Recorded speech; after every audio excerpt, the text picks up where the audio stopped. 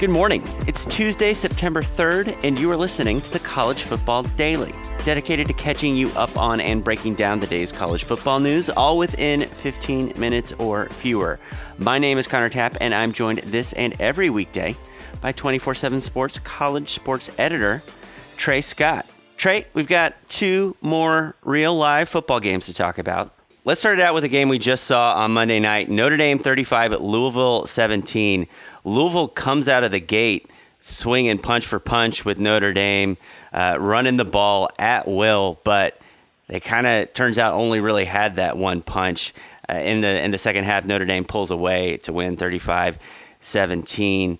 I think, we'll get to Notre Dame, the number 9 team in the country, that what we learned from seeing Notre Dame is the more important national takeaway going forward. But if you're a Louisville fan, I think you're feeling really pleased about how your team just looked at home in year zero under a new head coach after the debacle that was last season. Yeah, you're feeling really good about the potential to make a bowl game this season. You only won 2 games last year ago if you're a Louisville fan. Bobby Petrino, the narrative all offseason was that the team gave up on him. And that was proven correct because they have more talent than we thought they did. And a bowl game is very much in the cards for them, pun unintended. And Louisville looks like they could do some damage in the ACC. I don't think I would love to play them. They really ran the ball well. I think Jawan Pass will get more comfortable as a quarterback. The stat line was not great for him, 12 for 27, 134 yards, but he was, I thought, leaps and bounds better than he was as a passer a season ago, where he looked like he just, quite frankly, didn't belong. Takeaway on Notre Dame is this: if you had them in the playoff, I think you're a little bit concerned today. I know Louisville's a one-punch team, and Notre Dame kind of adjusted, but Louisville ran for 250 yards. And this was a game in the fourth quarter. Louisville had 3 turnovers. Louisville could not do anything else offensively. Louisville had some bad breaks in the fourth, a trick play pass, just a little bit off target, had to settle for a field goal in the fourth quarter, which is a bad decision to make. I mean, this 35-17 does not indicate a close game, but this was a close game, and Notre Dame, they kind of got gashed. My defense of Notre Dame would be that your defense made some pretty big adjustments. 9.05 yards per play on the first 2 drives for Louisville, 3.85 yards per play thereafter. You did go on the road and come out with you doubled up your opposition. Overmatched, though we all agreed they were heading into this. You kind of sustained some sallies from a team with some reason to feel motivated and come out and prove themselves, and you end up with a 18-point win on the road in a game where you didn't look your sharpest. And I don't know, maybe at this point in the season you kind of just are happy with that road win to open the season, and you move on, and you hope that Ian Book looks a little more dynamic, I suppose, as the season goes on. Well, I mean, dynamic. He ran for 100, or he ran for 81 yards. Passing, he looked rattled. Didn't look like he knew what he was wanting to do back there. I wouldn't be as concerned if it wasn't for that they played Georgia on September 21st in Athens. And hey, if you can't stop Louisville's ground game, good luck, because DeAndre Swift is coming. And if you can't really get anything cooking offensively against Louisville, or at least as far as, like, if you can't have an offensive balance, good luck too, because that Georgia defense is way better. So, and as we know, Notre Dame's margin for error is none. They can't lose a game and make the playoff. So, I don't know. I'd be a little bit concerned about them today. Now let's travel back in time to Sunday night. Oklahoma 49, Houston 31. The story of this one, Trey, is Jalen Hurts, isn't it? Oh, my gosh. Lincoln Riley did it again. Yeah, this story, 20 for 23, 332 yards passing and 3 touchdowns. So he eclipses the incompletions equal touchdowns thing that we talked about. He rushes 16 times for 176 yards and 3 touchdowns. He's one of 2 FBS players in the last 15 years to throw for over 300 yards, rush for 150 yards or more, and account for 6 touchdowns or more in the same game. The last one was Johnny Manziel. So, yeah, he was the story of the game. I don't know. To look like a totally different guy. What do you think? Yeah, I mean, I think we as a college football media have kind of undersold the strides that he took in, albeit limited reps, last season with Alabama. He came in that SEC championship game, and he wasn't kind of just the game manager we saw at times in 2016 and 2017. He made some really challenging throws in some big spots. And if you look at his year-over-year yards per attempt, we go from 7.3 to 8.2 to 10.9 to, and small sample size, but now we're sitting on 14.4 after getting a little Lincoln Riley dust sprinkled on him. And, now we say all this. It's really important to point out that Houston's defense is probably god-awful.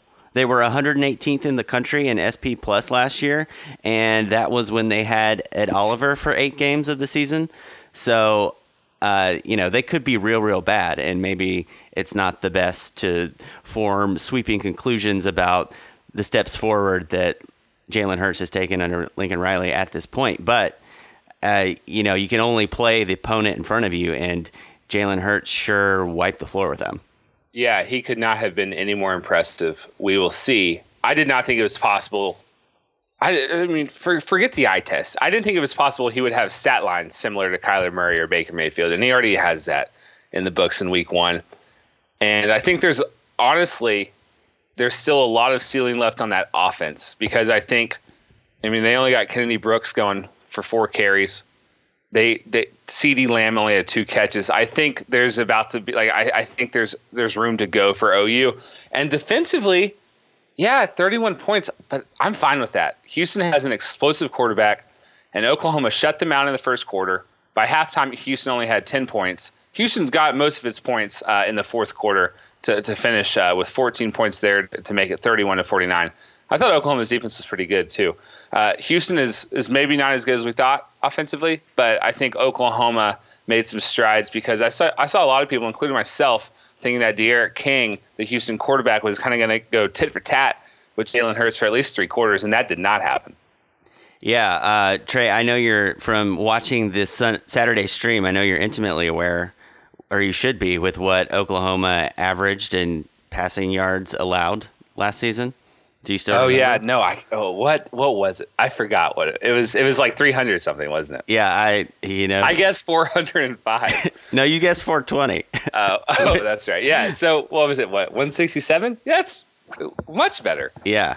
All right, Trey, we have some big quarterback news of the injury variety. JT Daniels, we talked about last time, fears of an ACL tear, and that is indeed the case. He is out for the year, making way for Kedon Slovis to take over as USC's full-time quarterback. Slovis was 6 of 8 for 75 yards and an interception in the second half against Fresno State. And USC will have to put him right to the test because they've got Stanford on Saturday. The Cardinals have some injury news of their own that we'll get to in a bit, but big blow for the Trojans.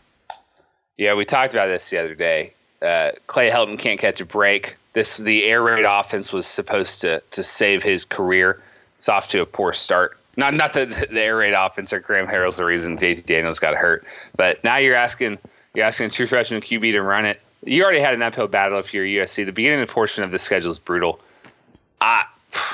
Hey man, if they can get out of September and first part of October with like 3 wins, I think everyone would be pleased. But I don't see Clay Helton surviving this. But he did point out the other day, he said, hey, Sam Darnold was an underranked quarterback recruit as well, which is, I guess is true, but Kedon Slovis is a 3-star, kind of totally off the radar. Sam Darnold was an Army All-American. Yeah, Slovis will have a chance to prove the haters wrong coming up here. We mentioned Stanford, then at BYU, then against Utah, at Washington, and at Notre Dame. If he comes out of that stretch covered in glory, then I mean he might be a burgeoning USC legend. Who knows? Let's transition now to kind of a weird one. Jake Bentley, broken foot, gonna miss at least 6 weeks. And this is after, Muschamp kind of went to bat for his quarterback in his Sunday teleconference and in the post-game press conference, betraying no indication that Bentley might be making way for true freshman Ryan Helinski. And then Bentley doesn't show up, or he's not working out at practice on Monday, and whispers start flying around message boards, and then all of a sudden Jake Bentley is out 6 weeks with a broken foot. It's unclear if this at what point during the North Carolina game this happened, but it does indeed appear to have happened during the game at some point. So kind of a weird situation, but enter Ryan Hilinski, number 6 QB in the top 247. Yeah, I feel like South Carolina fans that I know are talking about this as if there's like some sort of conspiracy here. So I don't know about that. I doubt it. Maybe there is, because you mentioned the timing. It seems interesting. Regardless, this is probably what Will Muschamp wanted and needed to do anyway. Now, let's be very clear. Ryan Hilinski is talented. He's a top 100 player. Hey, Connor, they've got Alabama in less than 2 weeks. I mean, I don't know. I don't know about the timing of this. I know you probably weren't going to beat Alabama with Jake Bentley, but I can't imagine a true freshman making his second career start against Alabama, and then the schedule gets really tough. Ryan Hilinski, we have seen true freshman quarterbacks like kind of take the world by storm, at least in week 1. He's going to have the toughest draw of any of them.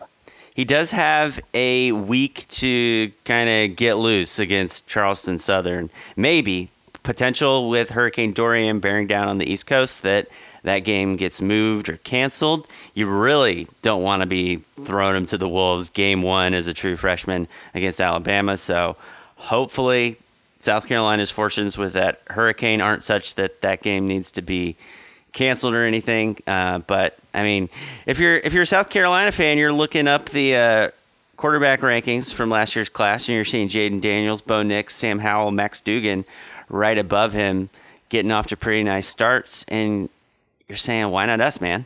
Right. You know what's interesting is that quarterback class was regarded as a weaker one. Yeah. Even 2 years before the 2019 cycle rolled around, we said, that's not great. And then JT Daniels reclassified to 2018. And then 2019 was really just all about Spencer Rattler. And it's been fun to see. It's like 7 of 12 of the Elite 11 finalists from last opening finals are starting now. It's a fun time. I think Ryan Hilinski is eventually going to be very good at South Carolina. I'm just worried about him mentally and physically getting through the Alabama game.